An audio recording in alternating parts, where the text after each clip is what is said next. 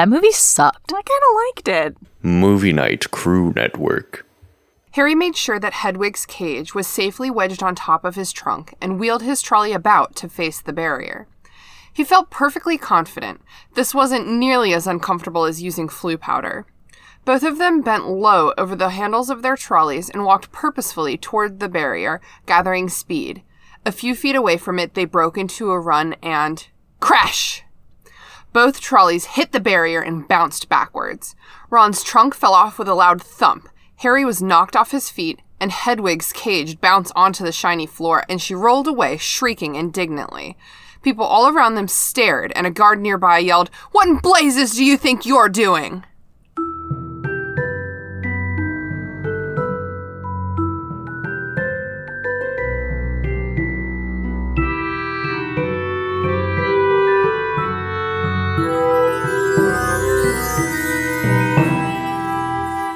What's up, potheads? Welcome to the restricted section, in which a bunch of nerds with potty mouths reread the Harry Potter series for the umpteenth time and discuss how the story and its themes have stayed with a generation into adulthood. Thank you for listening. If you haven't done the reading, don't worry, we did it for you. Here's what we are talking about today. Chapter 5, The Whomping Willow. This is a pretty classic Harry Potter chapter. The Weasleys try to get all their kids and Harry on the Hogwarts Express to go back to school. When Ron and Harry try to bring up the rear, the wall doesn't let them through, and they can't get through the barrier onto platform 9 3/4. They have the really bright idea to steal their father's illegal flying car, which they do. The invisibility booster fails them pretty quickly. So as a perfectly visible, haphazardly flying car, they follow the Hogwarts Express up to Scotland, which is where Hogwarts is. As they get closer, the car starts really having a bad time.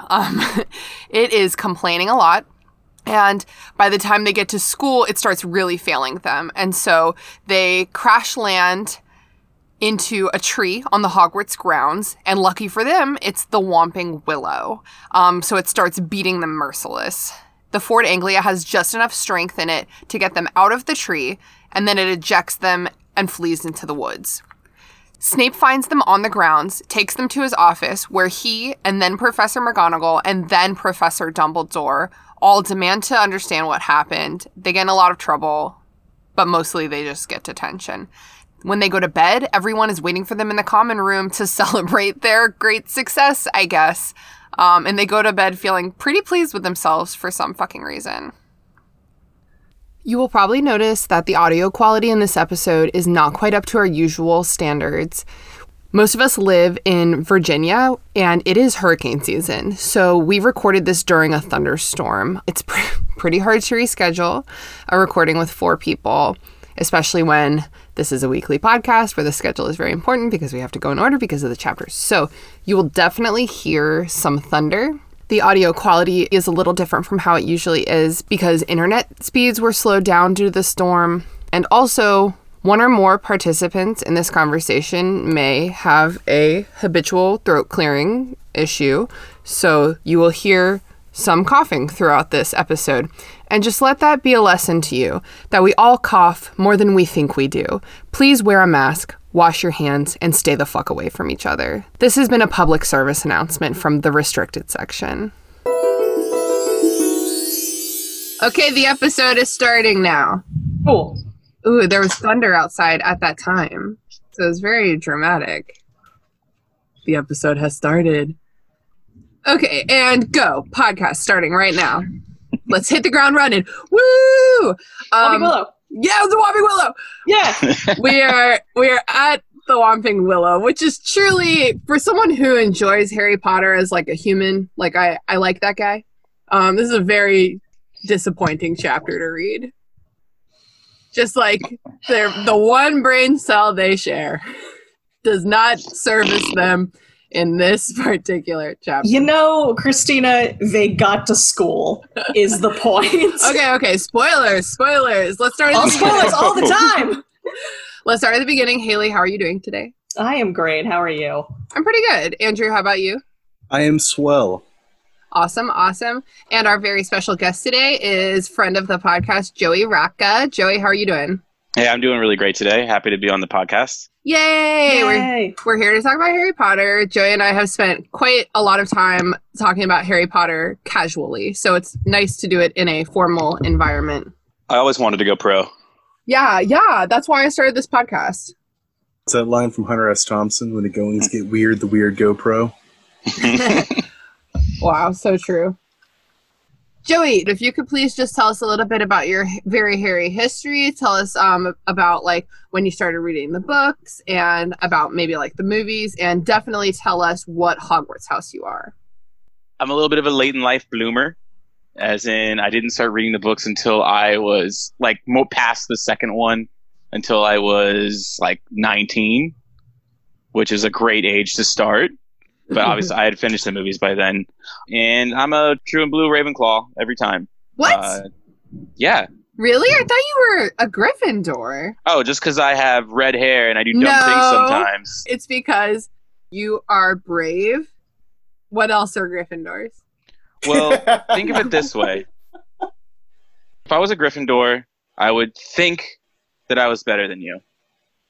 Knowing that I'm a Ravenclaw, I know that I'm better than you. Wow. I saw that one coming. Well, so now I am going to say it's just because you're a fucking ginger that you belong at Gryffindor. Well, great. So, like, what qualities of Ravenclaw do you, like, really, like, relate to?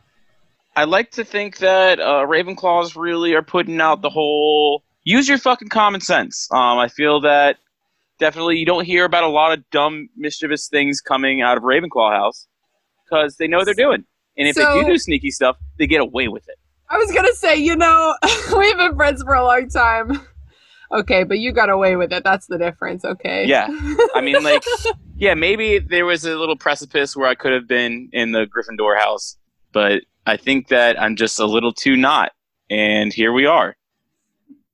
All right. Hufflepuff's the Stoner house. I mean, I know what you are. I know what you are. Well, great. How do I even start these things? Okay, well, let's just dive right into it. Let's just dive right into this fucking chapter. So it opens at the close of summertime. Nice. Thank you. Well done. Thank you so much. Summer's over. Harry's like, I'm really happy to get to Hogwarts, but basically for the first time ever, I'm sad to be leaving where I am right now. For the first time ever of 2 times.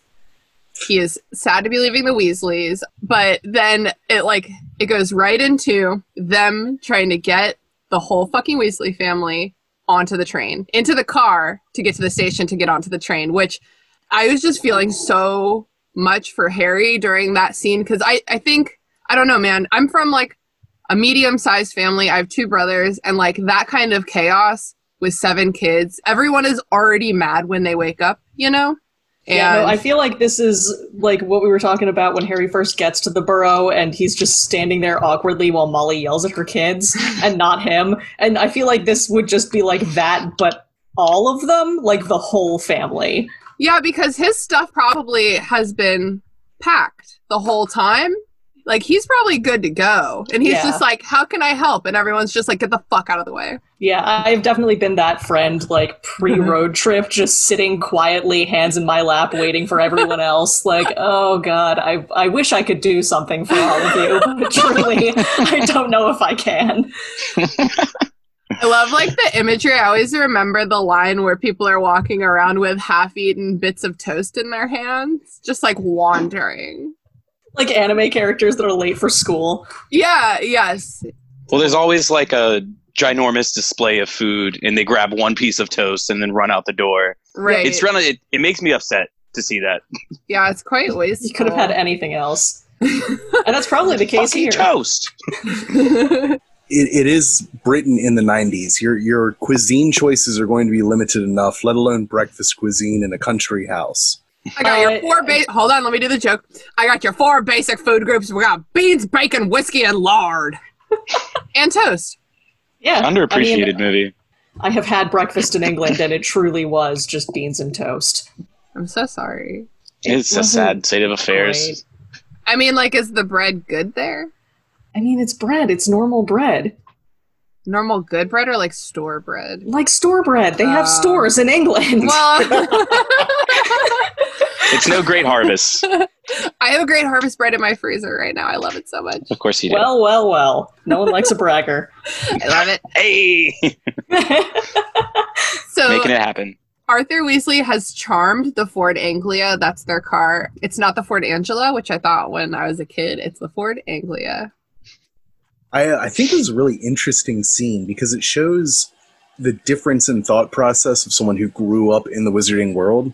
Because Molly Weasley's looking at the car and says something about how it's amazing what these muggles can do. Because obviously, even to her, there's no way everything's going to fit in it. Wait, I don't think we actually said. I said it was charmed. The charm is that it's bigger on the inside. I don't think she knows that the car is charmed. No, definitely that's what not. I was going to say. She says don't say he says don't tell Molly. Right, and that's why I'm saying I think it's interesting that she has this like notion that it must be something with the way it's designed or the way that it looks, something has been messed with, that it's so much bigger than it actually is. And that's why I think it's interesting because her concept is like, I know it's not magic. I just know it's not. So it's got to be something with the angles. Yeah, like her suspension of disbelief just starts off in a very different place from Harry's. Well, it's just funny because, like, I think earlier, like, right before they even say that, she's talking about, or, like, even in the previous chapter, how muggles just, like, don't understand anything.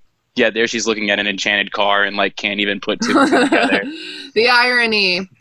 Well, you have to remember, too, that Molly Weasley spends her time with Arthur Weasley, who puts muggles on a pedestal. So she spends all this time hearing him be like, can you imagine these muggles? They're so smart. They invented this thing called eccentricity that makes lights without fire. And so Molly is like, dang, I guess these muggles are kind of cool. This car is nice. But don't you also get the impression that, like, I think Molly Weasley suffers from the same thing that any spouse of someone who's way too into something suffers from, which is being just barraged with these ideas. So all these different aspects of a very broad subject. And what I'm getting to is, like, she almost takes to it like you would talk about a child. Like, oh, look at what these clever little muggles have come up. Like, there's not a real, like, appreciation of it. It's almost like, oh, you poor thing. You did your best. Like, and we still have to drive on the stupid street, but okay, at least my ass is comfortable. Yeah. They get in the car. They're running fucking late. I can feel it, dude. It's stressful. It's so stressful. And then George forgets something, and then someone else forgets something, and then finally... Oh, wait. What? The someone else who forgets something is Ginny forgot her diary. Wait. No, you wait, because someone else forgot something in between. Oh, no, it was George's broomstick, sorry. It was George's broomstick. I'm trying to make a point here. Okay. George forgot his fireworks. Fred forgot his broomstick. And then, indeed, Ginny almost loses her fucking mind because she left her diary. Which, first of all, how do you lose something that has only recently started haunting you? Also, do you think she is already... I mean, it's not haunted, but do you think she's already affected by the diary at this time? At least a little bit. I mean, like, think about, like, another Horcrux in the way that someone's held it and, like, how it gets worse over time. So, like, you think it's kind of like that ascent crescendo effect. The longer you have in your possession, the more power it would have over you, right? Yeah, so let's think about it this way. So they rescued Harry on, like, it might have only been like a week because they rescued Harry after he got in trouble on his birthday and he had been locked up for like several days or maybe even a couple weeks when they came to save him. So that's already mid-August. So I think at most he's been at the Weasleys for like 2 weeks. Yeah, it's not a long time. It says his month at the Burrow. His month at the Burrow. First paragraph. I do not accept this math. I think it's been about 3 weeks. All right. Because she has the thing over the course, because they went to Diagon Alley like the week after Harry got there. He'd been there for a week, so now it's been about 3 weeks. Okay. All right.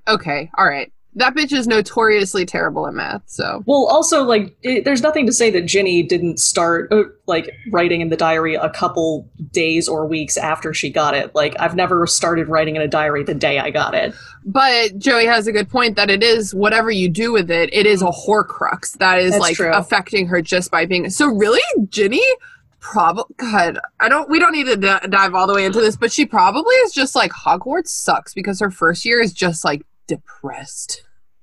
Like Haley was saying, you buy a diary, you might not write it in immediately, but if you didn't buy a diary and you get home and you find it in your stuff, probably check it out immediately. That is a great point.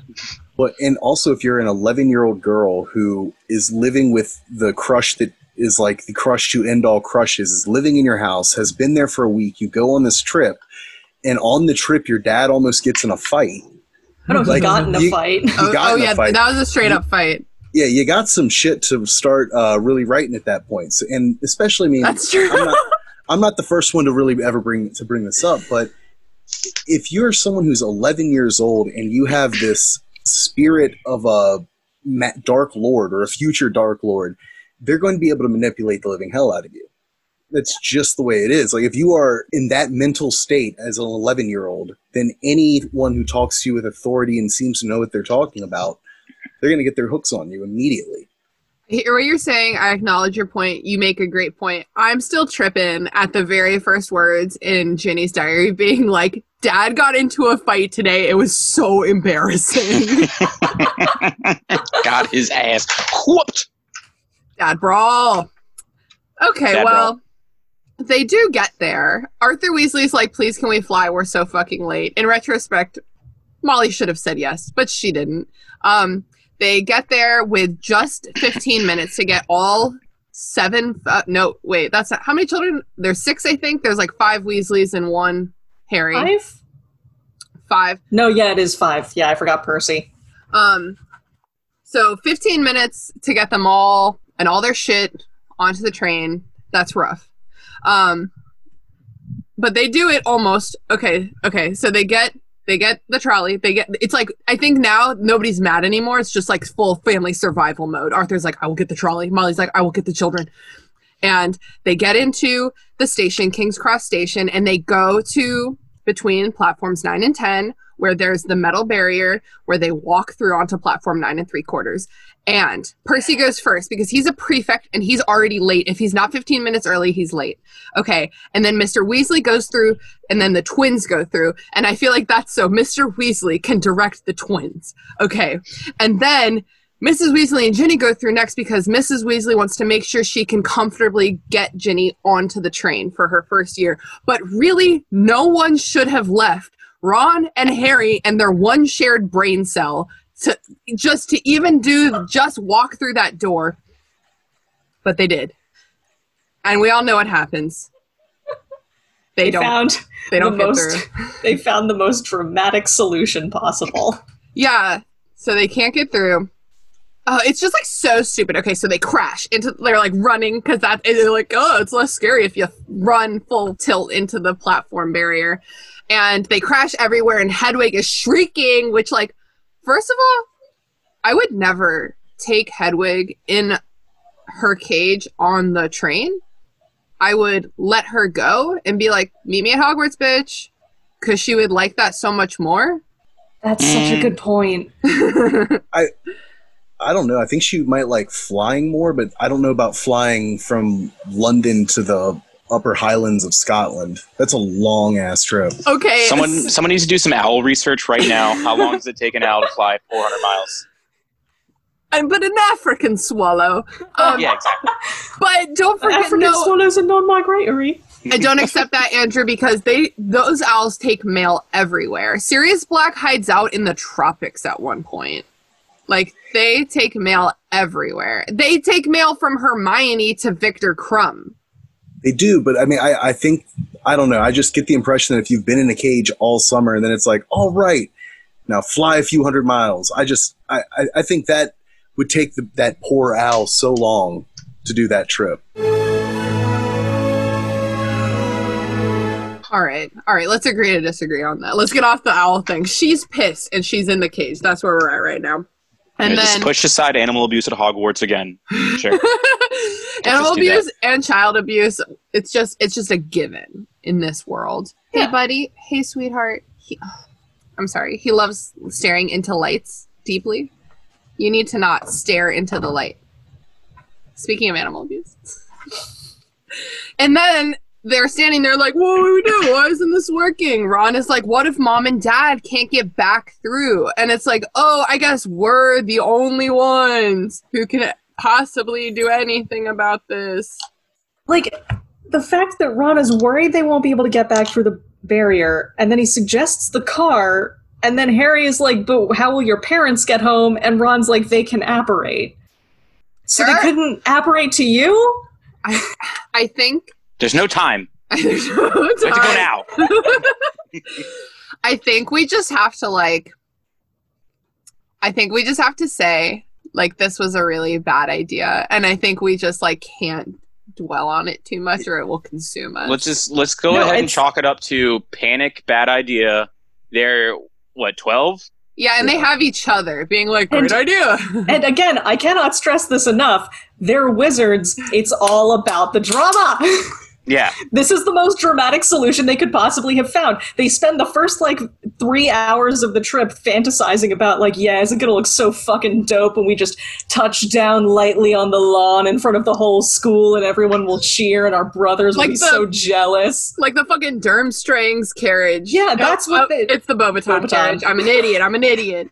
That's what they were imagining, the most dramatic possible entrance. And, I mean, it was dramatic. They pulled that off. So, A+ wizard points there. It's definitely overly dramatic. It's definitely a stupid decision. It is not a decision that I would count off as impossible, though.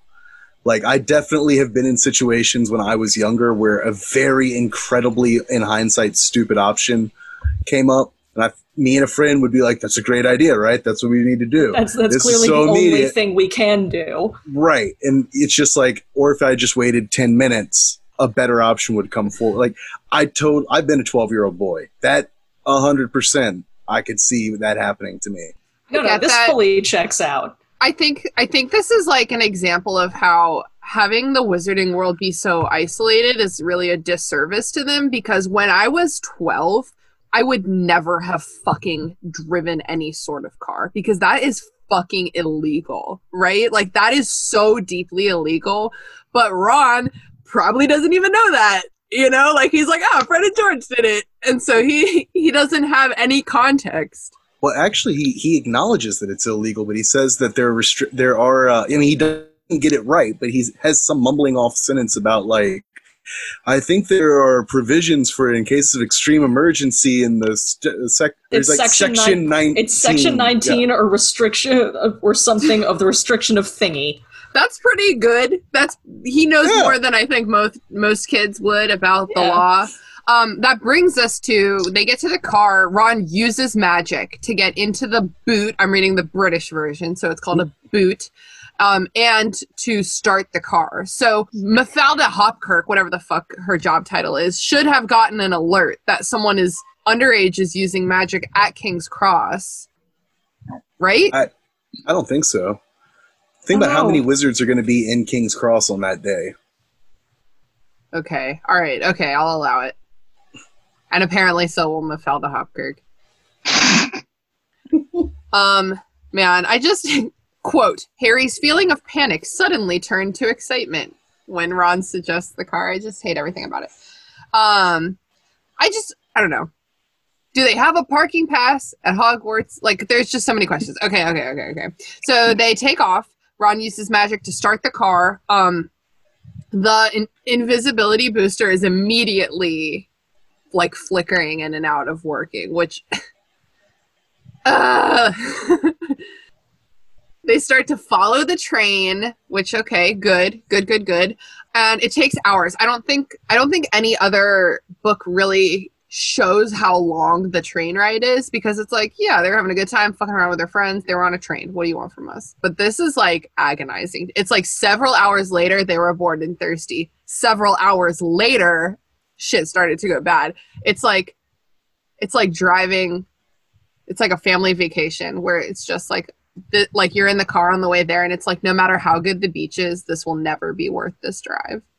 At a certain point, it's just let me die. Just let me die. Does anyone want to take a guess at how god-awful and as bad as it is to say this word here, as cursed as it would be to have to use the toilets on the Hogwarts Express? Unless those are self-cleaning toilets, I mean, it's the Hogwarts Express. They're probably self-cleaning toilets. I would guess so. Okay, are we talking? Wait, I don't get the point you're trying to make. Is it just like a bunch of kids using the shitter? Is that what you're getting at? You're using the shitter, but also you had to wake up early. God knows if you got like. There's a lot of gastronomical like fuckery going on right now. I go to a lot of music festivals. I think what Andrew's referring to is the I think it's called the breakfast burrito critical mass. Yes. At some point, a toilet can only handle so many people eating breakfast burritos.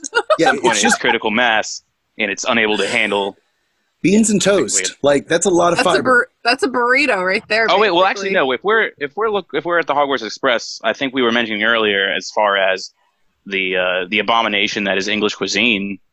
That was probably not great for those toilets. There's a house elf. Sorry to our English listeners. There's a house elf whose responsibility is to just vanish the shits. Shit elf. You're telling me there's a shit elf above Hogwarts? Probably multiple shit elves above Hogwarts Express. Not above. It's a cubby off to the side, and they just kind of like lean their head out and do the charm, and then kind of lean back in. Think about how they got this shit draw in life that they literally are like the elf on the Hogwarts Express. Yeah, I'm trained 7. That's me. Like, I don't know. I've been to a lot of music festivals, so it takes a really shitty porta potty to upset me, and I do mean that incredibly literally. If there is one spot for me to brace myself as I squat, we're getting too much into this. We're not even this. You don't even get on the Hogwarts Express on this chapter yet. We're all up in the toilet. You're right. So, what they're doing is probably pissing out the window like golden showers. Have you never done that? I have not ever done that. As a female, it goes straight down. I would have to put the whole ass out. Yeah, no, like the world would have to see like the full hams. I mean, this is a long road trip we're talking about. They're definitely pissing somewhere. No, we like girls on a road trip. We have to find like a bottle with a wide mouth, and that is even then I would prefer to pull off in the bushes. Wait, Haley, no, hold on, Haley, have you pissed in a bottle? Have I? Haley, if you say no, I'll lose respect for you. You're the type of person I know that if I needed you to, you'd piss in a bottle. I don't know if I have, but I absolutely would. I will piss like in the woods or something, but like my vagina does not have like the aim for me to know that I'm not gonna like fuck up your car. No, I do emphasize the qualifier of like a wide mouth bottle, like a vitamin water. Have you all ever heard of a shiwi? Yes. Yeah, I tried to get someone one of these one time. So I'm tired of stopping on road trips. Jesus Christ. Okay, where the fuck are we? Okay. We're flying. They're flying. They've been there for a long time. They're sweaty. They're bored. Do they get radio signal up there? You kind of don't even get it in the mountains, so probably not. They're thirsty. I personally have, I call it like dehydration anxiety, where like I simply cannot be thirsty or like I am dying. It's like a great anxiety to me. I went hiking with a girlfriend recently and I had a Camelback and a bottle of water in the car and she did not have either. We went on like a 3-mile hike. It wasn't that long, but it was in the Badlands in South Dakota and it was like 1 million degrees. And when we got in the car, she was like, hey, can I just like chug the rest of your bottle? And I was like, no, I'm so sorry. You cannot. Like I will die if I have to drive an hour out of here without water. But I let her chug half of it. And then they had eaten toffees, which, like, there's this, like, class of food that's, like, chocolate, toffee, caramel that, like, is so delicious, but then, like, your throat is in your mouth. It, like, gives you bad breath, and then it, like, makes your throat and mouth all, like, chalky. You guys feel that way, or is that just, like, a No, I absolutely feel that way. Andrew and Joey are both making very, I don't relate to that faces. No, coffee does something similar. Yeah, coffee too. It's like it's like a sugar thing. I don't know what causes it, but it just makes the back of my mouth feel bad. Yeah. So I just a lot of anxiety in this chapter for a lot of different reasons. And then through the whole car ride, in my book, it took like 2 or 3 pages. And there's literally one line where Harry's like, I'm not really having fun anymore. Why couldn't we get onto the platform? And it's like, dude, I've been wondering that this whole fucking time. I don't know. He's not even thinking about it. He's just like, cool. Like, this, I got to do this fun, cool thing. And that's like all I care about right now. I don't know. I kind of commiserate with him on that. I'm the type of person who an activity like that would lose its novelty for me very quickly. Like, oh yeah, we're doing this. But by hour like 2, it's like, okay, yeah, we're still doing this. Oh, I'm totally with him on that. I'm just wondering why he has one single passing thought about how did he end up in that situation. I mean, if you got 8 hours is what I'm guessing the ride is to just sit with your best friend, why not think about that? I don't know, a little bit more. I guess he hasn't reached a point of like assuming that anything bad that happens to him is actively sabotage, because usually the bad things that happen to him are actively sabotage, but like he's not paranoid about that yet. Like the end of last year, the end of last year could have been a one-off. He doesn't know that Voldemort's going to keep coming back. He doesn't know that every single school year there's a plot to destroy him. Right. From the new Defense Against the Dark Arts teacher. Not this year, just kidding. Okay, great. So the car starts making bad noises. A new brand of anxiety. Just bring it in. We're all young. I'm sure we've all had cars making bad noises. Maybe not you, Haley. I don't drive often enough for my car to make bad noises. I had a car die on an exit ramp off 64 in Norfolk. If any listeners out there live in Virginia, you might know that is a less than ideal place for your car to die. At Hampton Boulevard? Yeah, it was the exit onto terminal. Was that the same car that became a submarine? No. What? No. Okay. Yeah, wow. For any listeners that don't know out there was almost Christina went viral in early 2013 for her car being a submarine sunken up to its windshields. We all, Joey and Andrew and I went to school in Norfolk, Virginia, which is 10 feet below sea level, and it floods with great frequency. And a car that I had pretty much already destroyed then got caught in a hurricane and was under like 5 feet of water. And about 100 of my closest friends texted me to let me know, and I finally snapped on Ben Jones. Sorry, dude. I know you were just looking out for me, but I was like, stop texting me about this! Anyway, I've lost a lot of cars. To the sea. A Viking funeral. Pissed off Poseidon. That was crazy. When I lived in that house, the high tide during hurricane season would bring the disgusting Lafayette River into my front yard. It was very gross. So the car doesn't sound good. They, quote, both pretend not to notice, unquote, as it gets worse, which also I can relate to because all my good friends when I was like 19 pretended not to notice my Camry slowly dying. The windshield wipers start, quote, waving feebly, unquote. Like this car, I feel like you can feel its spirit. Like it's really trying to get them there, but it's also like, y'all are fucking idiots. And like, I was not designed for this. But no, I fully see the car as like a character in its own right because it has a personality. Oh, it's my favorite character in the whole series. I have literally said that on this podcast before. Like, this is my favorite subplot, and the Fort Anglia is my favorite character. I love the way it's captured in the films too. The way it just like ejects them. Wait, that is perfect though. It's perfect. Okay, so they finally are in sight of the castle, and I feel like the Fort Anglia is like, if I die here, they'll be okay. So it starts to die. I just need to get over this lake, but like I can make a slow descent. It can be a crash landing. Thank God, because I don't know what the fuck they would have done. Honestly, actually, isn't the giant squid, like, good? He's friendly. Yeah, it would save them. But also friendlier than a Whomping Willow. He might not be too friendly if you drop a Ford Anglia on him, though. Might not be too friendly if you drop a car into it. Also, they would have lost...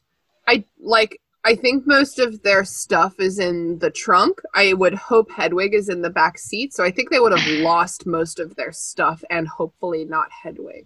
Yeah. In Goblet of Fire, Harry just like goes down and sees the mer people, and they've just got all his shit from when he was 12, and he's like, "Hey!" Oh, what a great subplot that would be to Goblet of Fire, is if you can only take one, and he sees they have something he dropped in the second book, and he's like, "Screw Ron, screw that girl, I'm taking back my headphones," or whatever he left after a while. My headphones! I don't know. I almost would rather see him like show up. There's Ron, and then like under the pole that Ron is tied to is like a to-go bag. You know, like my grandmother used to do this all the time. Like if I had left a bunch of stuff there, we would go and pick it up, and it would be in a nice like a plastic bag with a single knot for ease of undoing. Just like sitting at the bottom of the pole, like, we know you left this a while ago. Hide under him is a copy of Spice World.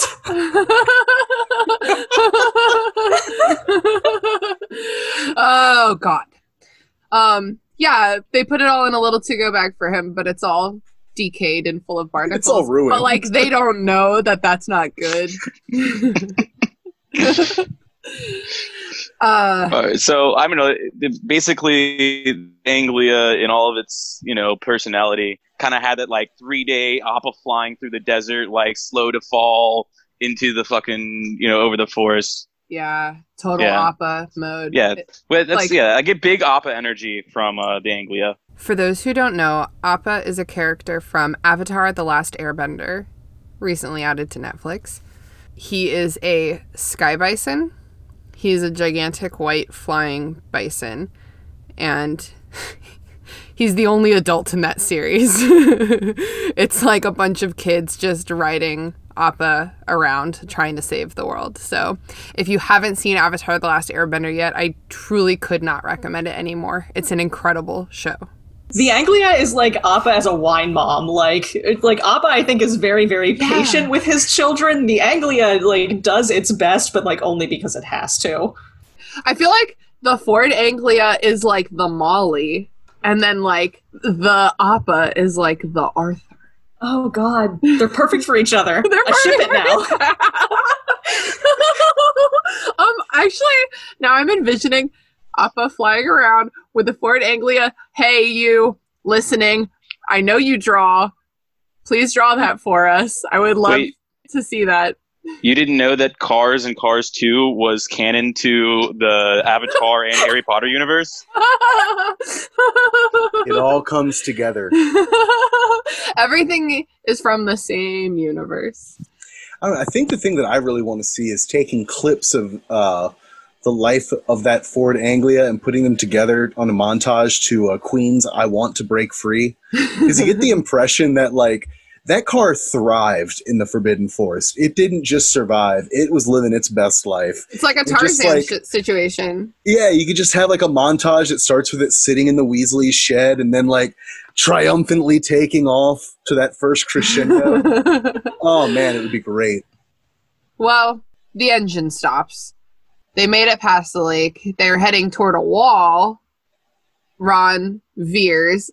I get it, Fort Anglia. When I'm still running and I wanted to stop running half a mile ago, I might very well could run directly into a wall because I'm not really paying attention. I'm just trying to keep going.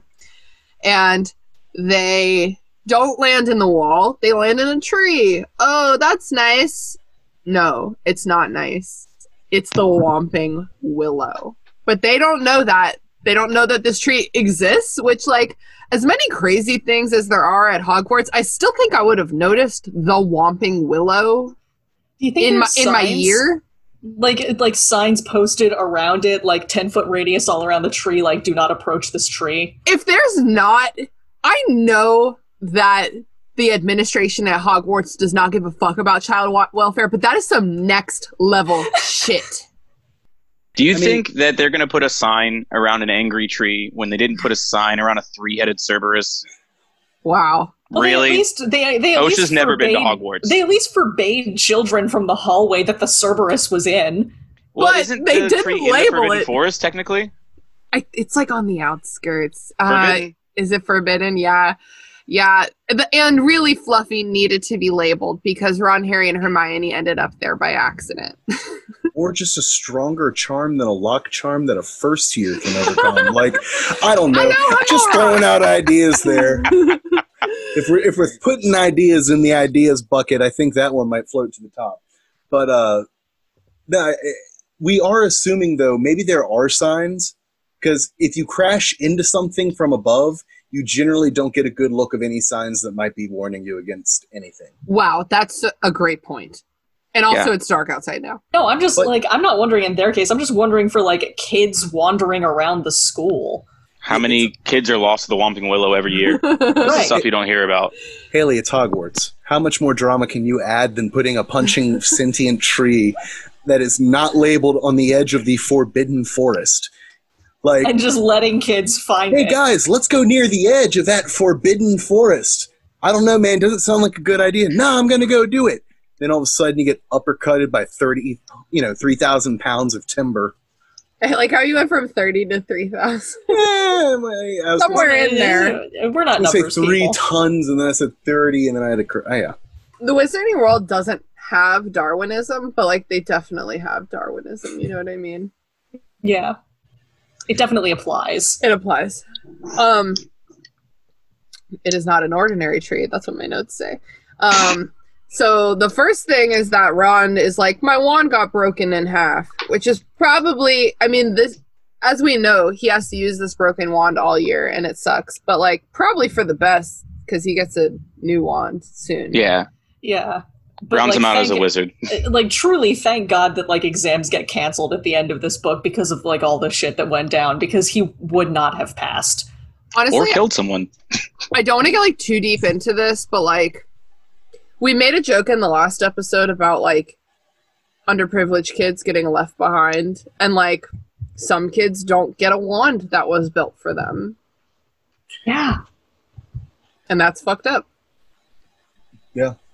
It's a sad world we live in. Because Harry Potter has a wand that chose him and wants to work with him, and you don't really think about it until he loses it in the last book, but, like, that wand really works for him in a really deep and meaningful way. And, like, Ron probably doesn't get that in these first 2 books. What if it's just, like, the wand fucks his grades, dude? They say at one point that Hogwarts has, like, funds in place for people who can't afford to go there. Because I think they say that to Riddle. But that brings up the question, like, do you then, like, what are the dynamics of that money? Do you only get it if you have absolutely nothing? Because obviously the Weasleys, it either brings on inconsistencies or it brings on really fucked up morals where it's like, well, you have parents, so you don't get any money. Well, or, like, I wonder if it's, like, the fund is, like, just for kids who, like, are from the Muggle world, whose parents, like, honestly, I'm sure there's some instances of parents, like when you come out to them and they disown you, you know what I mean? It's just like, I don't want to deal with any of this, and they just, like, drop you. And then Hogwarts is like, we got you. Yeah. I mean, just like, even the whole reason they got in trouble in this chapter is for exposing themselves to the Muggle world. Like, I wouldn't say it's probably even a charity fund, but more of, like, a backup. We don't want to expose ourselves to the Muggle world. We need to have something in place so that way when, you know, things like that happen, you know, we have somewhere to put them and we can afford it. Yeah, well, and also for those who have seen the Fantastic Beasts movies, like, we've seen what happens when you leave magic unattended. So it's probably in the best interest of the International Statute of Secrecy to make sure that kids who have magic in them get their education. Well, and it's dark to talk about, but we also know from the 7th book that there are ways that you can convince, you know, Muggle parents that they don't have kids. So they're cool with it. You're not coming home on holidays. Oh my god. Like, oh my god. I'm all about Dark Dumbledore, like timelines and stuff. So, like, I definitely would like to accept that theory. Dumbledore just writes stealing up letters. Muggle kids, just erasing minds. Yeah, no, that's exactly up my alley. Dark Dumbledore's that's my thing. Dumbledore's just sitting in his office writing fake letters to and from the parents to the kids, like, oh, got one from Mr. Nelson today. Yes, we love you too. Joey, I know you didn't do this on purpose, but it sounded like you said Tumbledore, and now I can't stop imagining him as a gymnast. Like a very, like, Jonathan Van Ness type of gymnast. Oh my god. In, like, a little purple leotard. With, like, just a little bit of a belly. Just enough to be cute. And a deep V. Like a really deep V. Like an inadvisably deep V. Why did you guys do that? You didn't have to put that image in my head. You and now did it's it. there. Well, it's there now, Joey, so have fun with that. Okay. Dumbledore. All right, move on. All right, Ron and Harry are in the Whomping Willow, and they're getting destroyed. That's what happens while they're in the Whomping Willow. Okay, it happens for several paragraphs. They're getting whomped, okay? So the Ford Anglia uses the last of its strength to, like, throw that bitch in reverse. Like, let's get the fuck out of here, out of arm's reach of the Whomping Willow. And then it ejects them forcibly, aggressively. Hedwig goes sailing. Luckily, her fucking cage finally opens and she gets set free. Goodbye, Hedwig. Please don't be mad at me. I need you to take my letters to nobody because all my friends are here. All my friends are here. Hashtag orphan life. Oh, and then it goes into the woods, right? Mm-hmm. Yeah. That's that. It's got spiders to go hang out with. Yeah, let me go get infested with spiders. That's what I want to do. I'm a Ford Anglia. So they drag their trunks and shit up to the school. They look through the little windows of the Great Hall. The sorting is happening. We get a glimpse of Colin Creevy. Harry doesn't know who that is yet, but we definitely see him. Don't roll your eyes, Harry. I mean, Haley. Whoa. Also, don't roll your eyes, Look Harry. at me. Look at me. I am Harry now. You're a skeptic, Haley. Oh, this book's getting to me. It's getting in my head. That's my best friend. Her name's Haley. Her name's Haley. I know her. She's been on this podcast the whole time. And then they're like, Snape is missing. Okay, I opened it to the exact right page. Isn't that exciting? Hang on. There's an empty chair at the staff table. Where is Snape? Maybe he's ill, said Ron hopefully. Maybe he's left, said Harry, because he missed out on the Defense Against the Dark Arts job again. Or he might have been sacked, said Ron enthusiastically. I mean, everyone hates him. Or maybe, said a cold voice right behind them, he's waiting to hear why you two didn't arrive on the school train. I'm not good at Snape voice. It's not my voice is natural. That sounds like a slightly gayer Potter puppet pal Snape. Oh yeah, that's like kind of more my vibe. Yeah. Like there's like a sassy and like Ron Weasley. No, we're not doing this. Danger. Hermione. Okay, great. So he's right behind you. Snape is right behind them. And they are most certainly in trouble. I mean, obviously. Did they think they were going to get to the school and the teachers were going to be like, well done, Gryffindor, well done, Gryffindor? Like, no, that was never, ever in any version of this ever going to happen. But Christina, they did the most dramatic thing. I was going to say, I've got a challenge. That's Wizards 101. Yeah, I've got to challenge you on that assumption that that they can't assume they're not going to get in trouble. Harry doesn't know this yet, but the rest of his life is I did this thing that I should get in irreversible trouble for, and not only do I not, but I'm kind of rewarded in another way. Well, and honestly, that's how the last book ended too. So you're right about that. It's stupid. So why do you think Snape is there at that time? I am going to guess that when they drove the car through the school's wards, which I kind of picture as like forming a bubble, it tripped something off. Probably not like the emergency alarm, but definitely an alarm. So Dumbledore has probably put 2 and 2 together at this point. Harry Potter and Ron Weasley are definitely not on the train. Arthur and Molly probably noticed. at some point. Yeah, they probably have already gotten a message to Dumbledore. Yeah, no, Arthur and Molly have probably been were right behind Harry and Ron the whole time. They probably watched them take off in the fucking car. I'm surprised that they didn't immediately apparate to Hogsmeade and just walk directly into Dumbledore's office. Oh, fucking no. So, like, I feel like Snape probably volunteered, like, oh, hell yeah. That's true. Obviously, they know that they're not on the train. Dumbledore's, puts out his, all right, we got to find these two, because obviously they're supposed to be here on that train. And then Snape, who he probably put to the job for, just spent the last book putting his ass on the line to try and save this little shithead, which is pretty much the whole reason I feel like he hates him even more than he already does. Yeah. Is because he spends so much time trying to protect someone he hates, and that person spends so much time trying to die. Like, Harry spends an inordinate amount of time trying to die at all times. And, like, as Snape, I'd be doubly pissed because I already hate you, but I'm trying to save you, and now you want to die? So, like, I would also be in Snape's shoes, just like, all right, well, obviously these fuckers are around here somewhere, so he's on the lookout the whole time. First of all, Snape, just you wait until book 7 to see how Harry tries to die. Second of all, that also ties back into Dumbledore said that the one thing James Potter did to Snape that he could never forgive was that he saved his life. It's all kind of the same vibe. There's also the simple fact that both him and McGonagall have, like, roles that they play in the ceremony.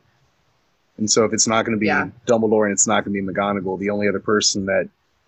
I mean, Hagrid's great for a lot of things, but finding kids is not one of them. Well, it's kind of like, okay, so, like, Dumbledore is the headmaster, Minerva McGonagall is the deputy headmistress, and then, like, Snape is, like, the deputy to the headmistress. You know what I mean? Yeah, he's, like, third in command. Yeah. And, yeah, I think logically, you're right, the chain of command makes sense this way.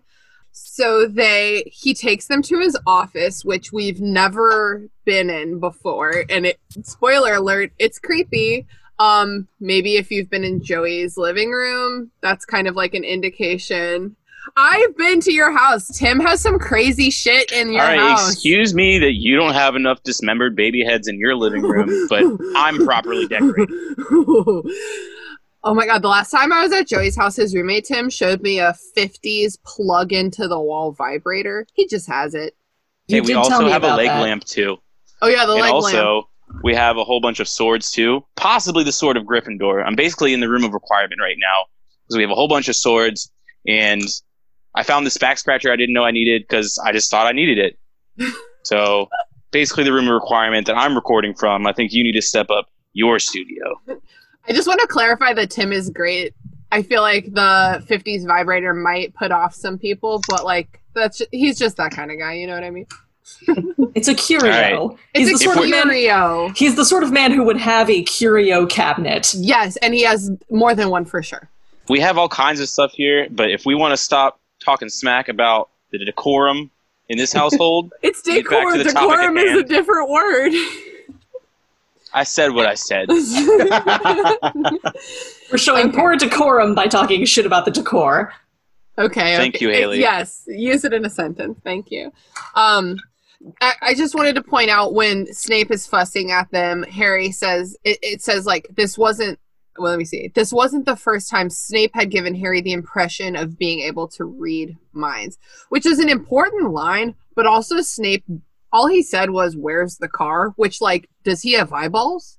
I don't think he can read minds. I mean, I know he can, but, like, also, does he have eyeballs? Because you crash landed that in the front yard, dude. Well, in his defense, he crash landed it at night, like, on the outskirts of the facility, and they snuck in to the castle. I mean, I can get how you would think, like, how do you know the method that I got here? I don't know, man. He doesn't have any history. Like, Harry has not met a person that he knows can read minds, so I find it hard to believe that that's the first...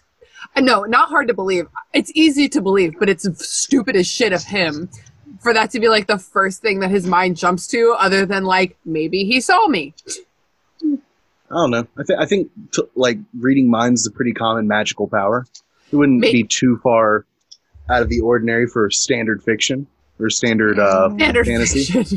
Standard like, fantasy. How much effort does Harry really put in his off time to finding stuff out about the magical world. He just kind of goes with the flows with it. So, like, as far as there ever existing mind readers, I don't think that's something he might think outright.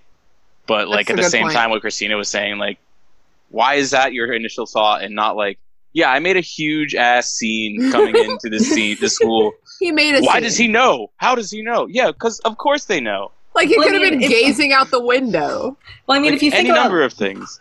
If you think about later, like when Harry finds out that he's a Parseltongue, and I think at one point, like when Hermione and Ron are confronting him about that, he's like, "Well, I'm sure a bunch of people here can do it." Like, he just thinks it's like being able to lick your nose. Like, not everyone can do it, but like I can do that. You're giving me a weird look. Do you want me to show you? Show us now. I will narrate to the listeners. Oh, she did it. There's my narration. Oh, wow. She did it. It's kind of in there. Now she can stop doing it. My nose is like perhaps too upturned. What does that mean? Did I just diss myself? What's happening? Oh, you just fucking dissed yourself and you didn't even realize it. What's happening? Like, have you heard the expression, I turn up my nose at that, or like turning up their nose at something like, ugh. Yeah, it's like you're snooty. Like your nose is in the that's air. like not our diss. That's not like, this idiot just dissed herself. Her nose turns up something. I just think it's funny that your nose happens to be high on your face, and that's also something I feel like you would do. Like, you have like a double upturned nose. Both literal and more metaphorical. Yeah, okay. Exactly. I want you to know that my dad says I have a strong Roman nose, so I don't need your opinion. I don't know if that's necessary. Like, it's not a bad nose. I just don't know if that's literally true. It's true. My dad said so. We both have big noses. Let's move on.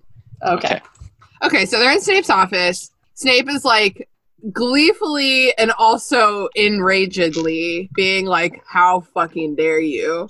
They were seen by 6 or 7 muggles. They're in newspapers already.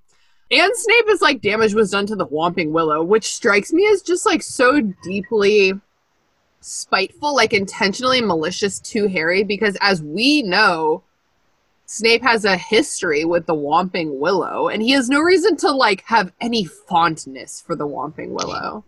It's good to be reading this chapter now because it really kind of points out how ridiculous it is, all the stuff you're hearing out of Portland about they've destroyed X number of courthouses or anything like. It's like, okay, that's property.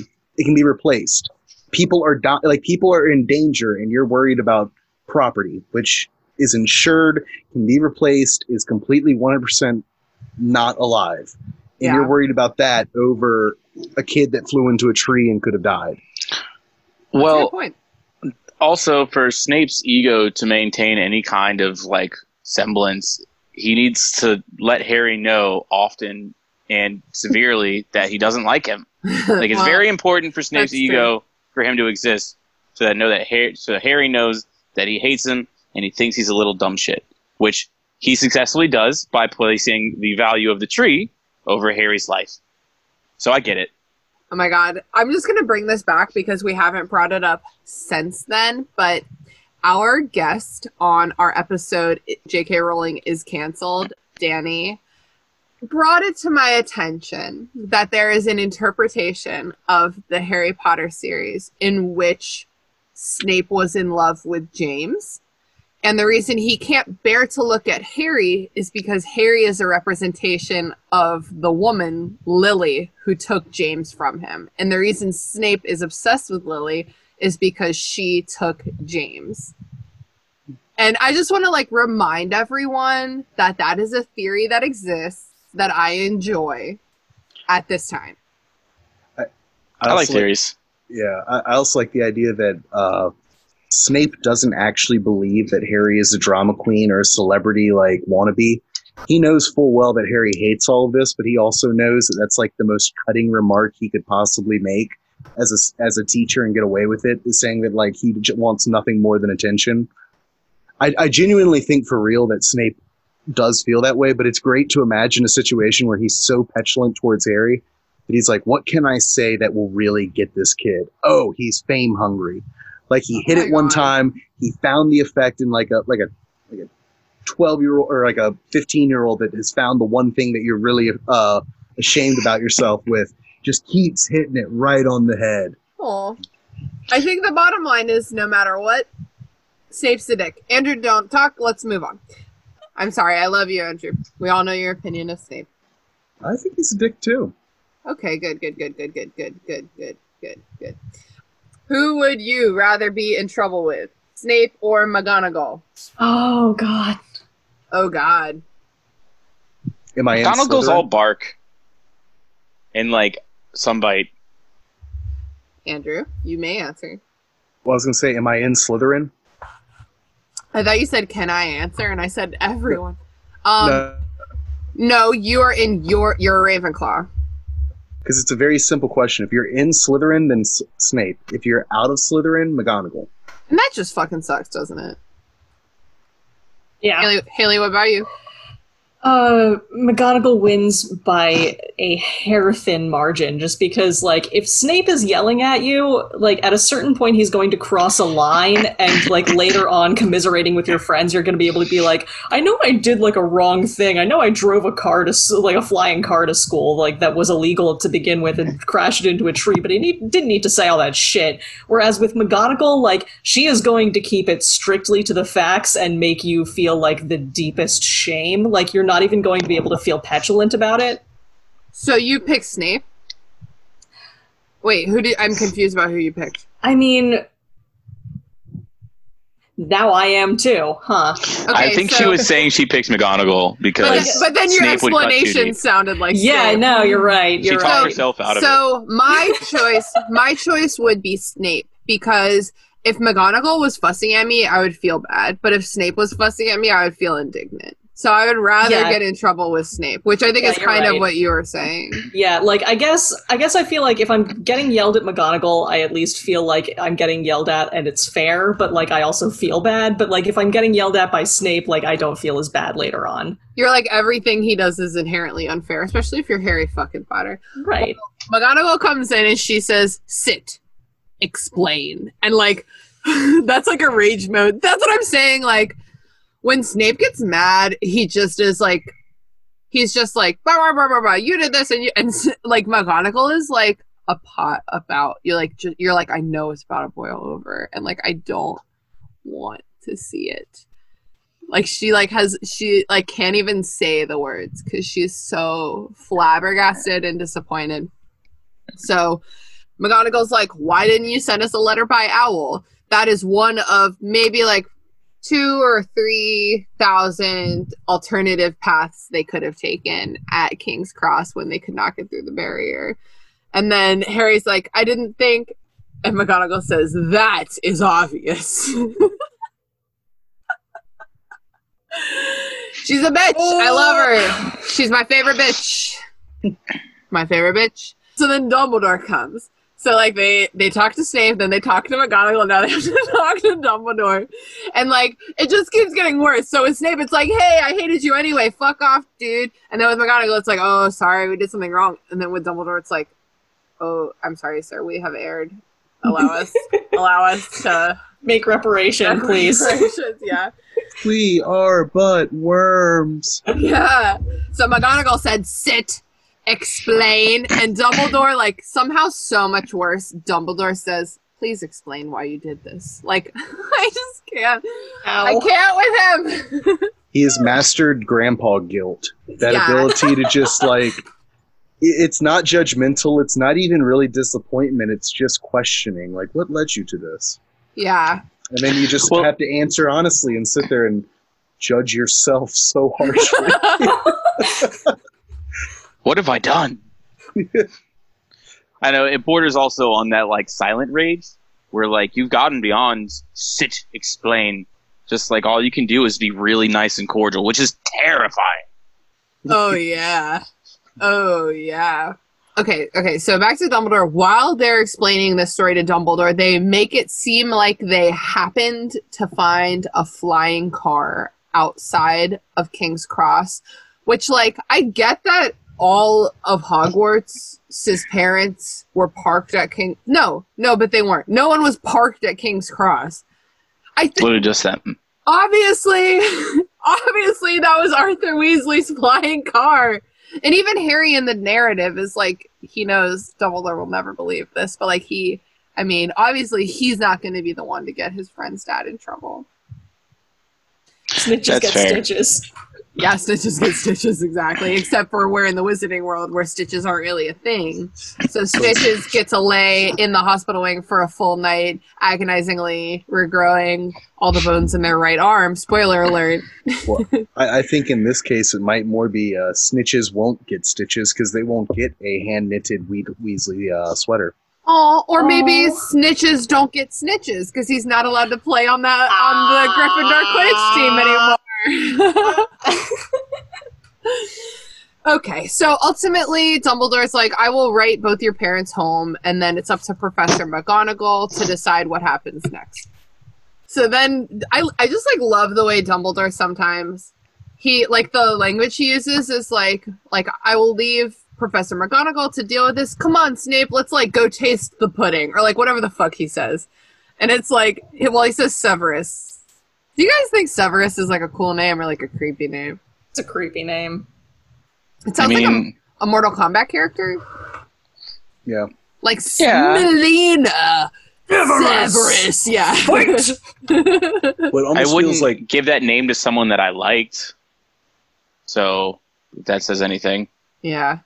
It almost feels like it has the word severe in it somehow. Like, I know it doesn't, but it feels like Severus. Like it kind of does. Well, I've always heard, like, sever, which, like, that's not good. That's how your head goes away from your body. Hey, well, kind of cool, because, like, didn't Snape invent Septum Sepra, right? Oh, interesting. That is kind of cool. That's a slicing spell. Sever us with your crazy spells. Yeah, so. But okay. No, kind of an asshole name. Yeah. So, and then McGonagall... Well, first of all, Ron's like, I wanted to watch my sister get sorted, which, like, fucking moron. Like, you watch, like, it's over, dude. You missed it. Like, it's over. Can you do it again, please? I feel like this is, like, the first moment that either one of them, I don't know, he's, like, thinking about he's like, I wanted to see Ginny, my only younger sister, get sorted into my house. And, like, he's like, I missed that. And Ron, for the first time, is like, shit. Like, I'm now sad that I did this. I also think it was kind of interesting because, like, obviously, like, the sorting hat will, like, smell a Weasley. Like, you don't even get all the way in the head. It's, like, obviously Gryffindor, right? But, like, okay, it's been 3 weeks since she's had the journal. What if she got a little bit of Slytherin scent on her? What if there was a little hesitation? We don't get to see that ceremony. So, like, what if when they were doing that, he was, like, kind of a similar situation to what Harry had? Like, well, what do you think? I don't know, because she had that scent on her. Wow, that's a great, like, that's a good point.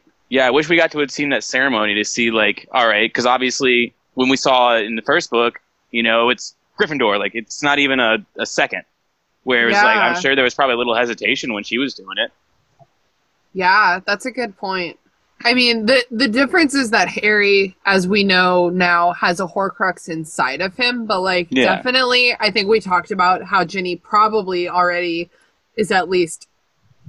somewhat. You know, like, connected to the journal in some way. It's a diary. I'm not going to call it a journal. That makes plus, it sound like, addiction. safe. She might have even been carrying it on her robes at the time, too, you know? Well, especially after almost leaving it at home, you know? She's like, oh, shit, I need to keep this close to me. Yeah. So, but she was sorted into Gryffindor. McGonagall is like, fuck off. She's in Gryffindor. She's better than you already, you know? She's a better Gryffindor than you already.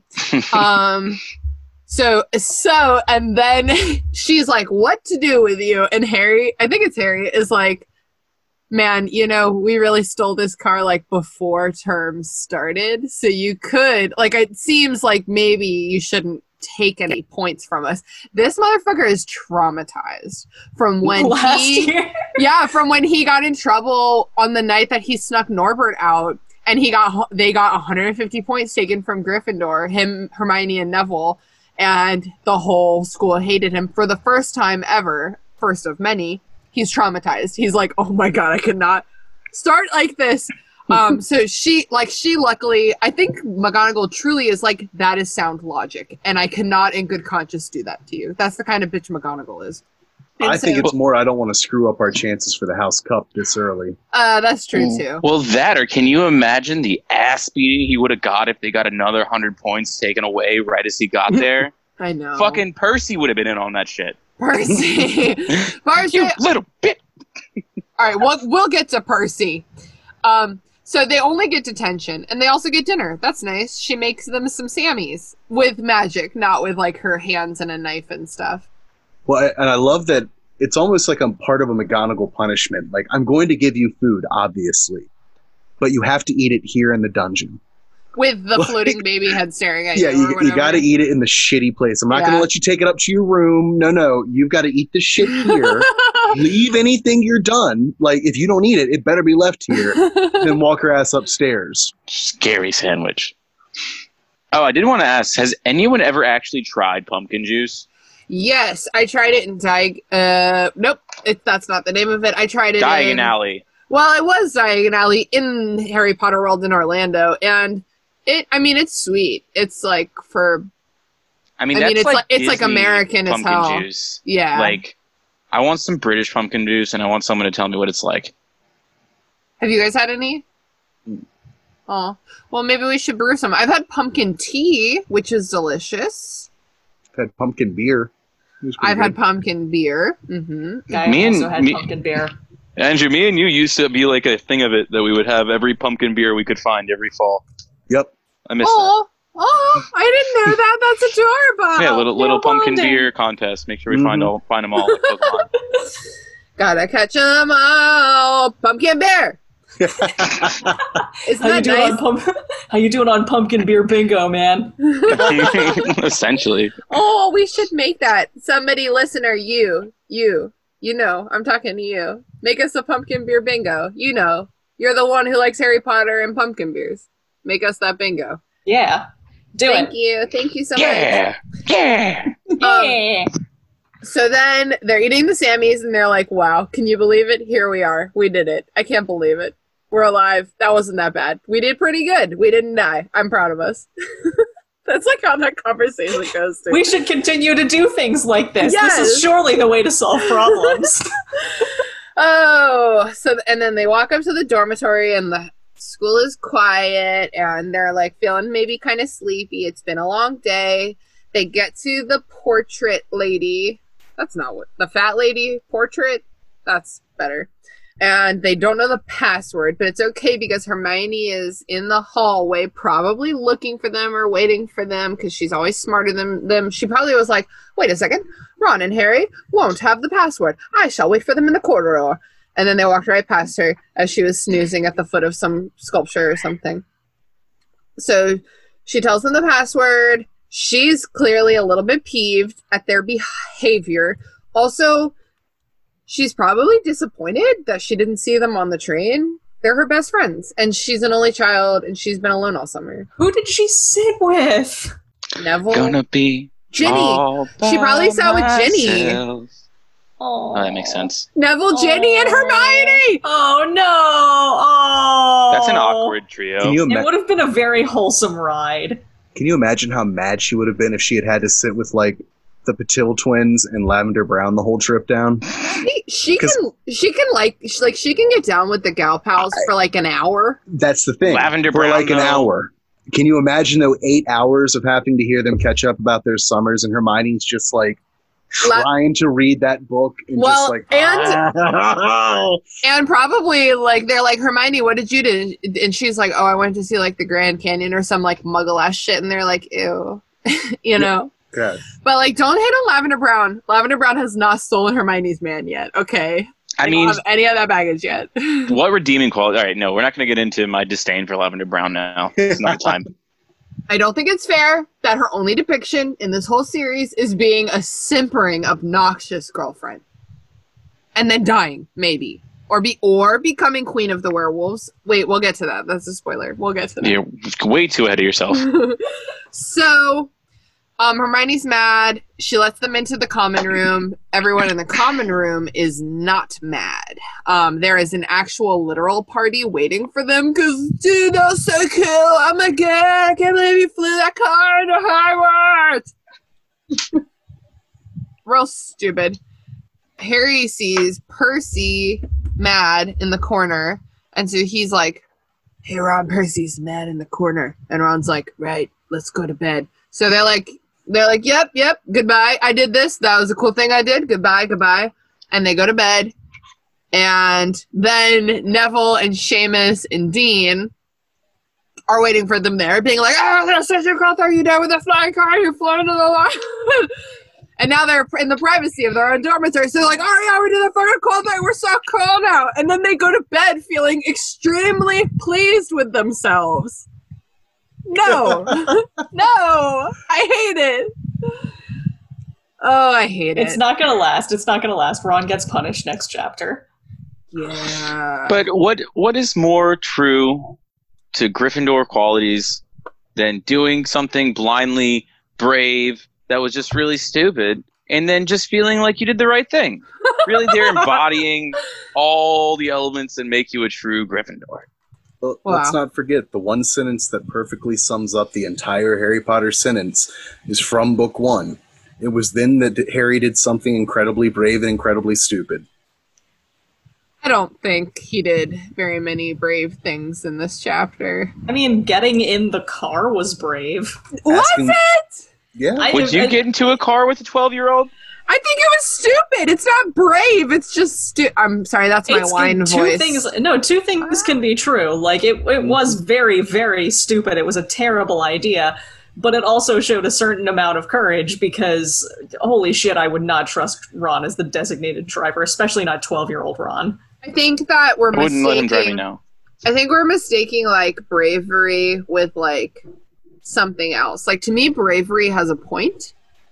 It was brave of him to stand up to McGonagall and ask to not lose those house points. That was brave. Indeed. I agree with that one. Well, if they had common sense, they would be Ravenclaws, so I guess we'll just have to chalk that one up to... No, because, I mean, I think, Christina, the thing that you think we're mistaking bravery for is recklessness, which is also a Gryffindor quality. Yes, that's what it is. There we go. Oh, man. So does anyone have anything else to say about this chapter? Did we miss anything? I really like this chapter. I absolutely adore it. It, to me, feels like a very Harry Potter style chapter. Like, a little bit of the ridiculousness, a little bit of the over-exaggeration, a little bit of conflict, and a little bit of humor. Like, it's just got everything. It's a great chapter. Love shenanigans. I'll agree with that. One, you know how they crashed into the thing and somehow, like, they didn't discover, like, any part of the entrance to the Shrieking Shack. Like, I thought that was almost... I guess there was a little bit of a panic, but that would have been a weird twist if they had... seen any part of that before the book 3. Yeah, I don't think that in their panic and also in the car they had like the opportunity to, but it is interesting that they were like so close to like a great plot reveal. We know they don't look with their eyes. Hermione told us that in book 1. They didn't see the trap door when they saw Fluffy. They didn't see the entrance when they crashed in the Whomping Willow. They don't look with their eyes. Well, they have when they panic, that's all they have. Panicked. All right, well, here we are. So now let's move on to some plugs. Haley, you want to go first? Actually, yes. I am going to plug The Old Guard. It's a Netflix original. It's Charlize Theron. You know how, like, Charlize Theron, now that she's middle-aged and doesn't care, like, she just does, like, hot action movie stuff? It's that. So she, like, leads a team of, like, immortal warriors who, like, they regenerate every time they die, but, like, one day they stop. And they never know when that day is going to come. And there's like Dudley Dursley, like the kid who played Dudley Dursley plays a pharma bro who's trying to capture them to like unlock the secret to their immortality and get rich. And it's just fucking good. Like, it's just good, man. What's it called? The Old Guard. Okay, cool. All right, Andrew, you're up. I'm going to plug... Sorry, there's a big thing of thunder going on outside. Yeah, I hear it too. I hear it both in my life and also through the headphones, which is super weird. I think this week I'm going to go ahead and plug How I Met Your Mother. I don't know. I comfort watching. Now, I will say a lot of the jokes, especially from the earlier seasons, like, you take them with a grain of salt, especially having lived in the era when that type of stuff was acceptable. But it just, I don't know, it always gets me. It's a good show. Oh, that's awesome. Joey, how about you?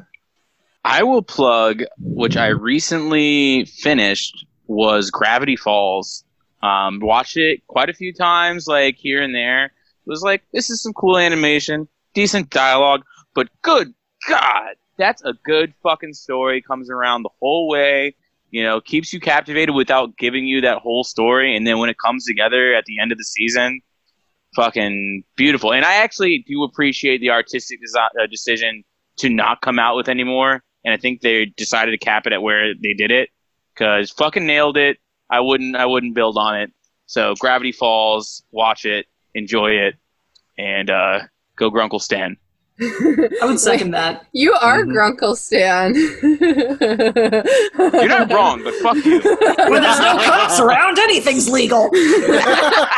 Oh, God. Which one of us said it? We should have a segment, Grunkle Stan or Joey. Who said it? Yes. Do you have anything personal you want to plug? You're not really active on social media. No. Okay, I don't want to plug anything. I want to be unplugged. This is too much. Okay. All right, well, we're almost done. Hang on. Strike my name from the record. All right, black it out. It was never here. Do a voice changer. Okay. All right, well, it's my turn. Hello. I have been your host, Christina. You can follow me on Instagram at YaGirlOfTheWorld. You can follow me on Twitter at Tina Fontina. This week I'm going to plug one of my favorite movies. It is Seeking a Friend for the End of the World, starring Keira Knightley and Steve Carell. And the basic premise is that there is like a comet, a meteoroid, an asteroid. There is some heavenly body coming to destroy the Earth, and everyone knows it. And there's about a month until that happens. And like Steve Carell's wife leaves him, and then he is basically just seeking a friend for the end of the world. And it is one of the most like poignant, beautiful, silly movies I've ever seen. And as someone who has some really serious like mortality anxiety, I am constantly in a state of panic about the fact that I'm gonna die someday. This movie is great, like exposure therapy, truly. It's a really beautiful story, and I don't know where to find it. Maybe on Netflix, but follow the link in the show notes. And while I have your attention, you can find this podcast on Instagram at Restricted Section Pod. You can find us on Twitter at Restricted Pod. You can find us on Facebook. Our Facebook group is called the Restricted Section Detention Crew. We also have a page called the Restricted Section Podcast. Not as fun as the group. I recommend the group. We are also on patreon.com/the Restricted Section. Please support us there. Our next Patreon bonus episode is going to be about Chuck Tingles, Harriet Porber, the trans wizard, and the elaborate title that I just can't remember. We're also planning a Behind the Bastards homage episode about Gilderoy Lockhart, the Wizarding World's greatest grifter. So we have a lot of really great bonus content coming out on our Patreon, so find us over there. Any last words? Anybody? Like any word? Yeah, any word. Just give me the one. Titty sprinkles! Perfect. Oh my God. There you go. Get the fuck off my computer. That's my screen. safe word. Okay. All right, great. It really is. The Restricted Section was created and hosted by me, Christina Kahn, based on the book series by J.K. Rowling. All music by Ryan Kahn. Logo by Michael Hardison. Technical support from Sean Watson. Don't forget to follow us on Instagram at Restricted Section Pod, or shoot us an email at restrictedsectionpod@gmail.com. We'd love to hear your thoughts, feelings, complaints, conspiracy theories, or lavish praise. Bye, Joey. I gotta pee. All right, guys. I have to pee too. Goodbye, everybody. I'll talk to you soon. Bye, everyone. Bye. Bye. Bye. Bye. Bye. Wait, who is that? Hi. It's Jessica and Tim and Raven. Hi. Hi. Hi. Hi. No, too much. Goodbye.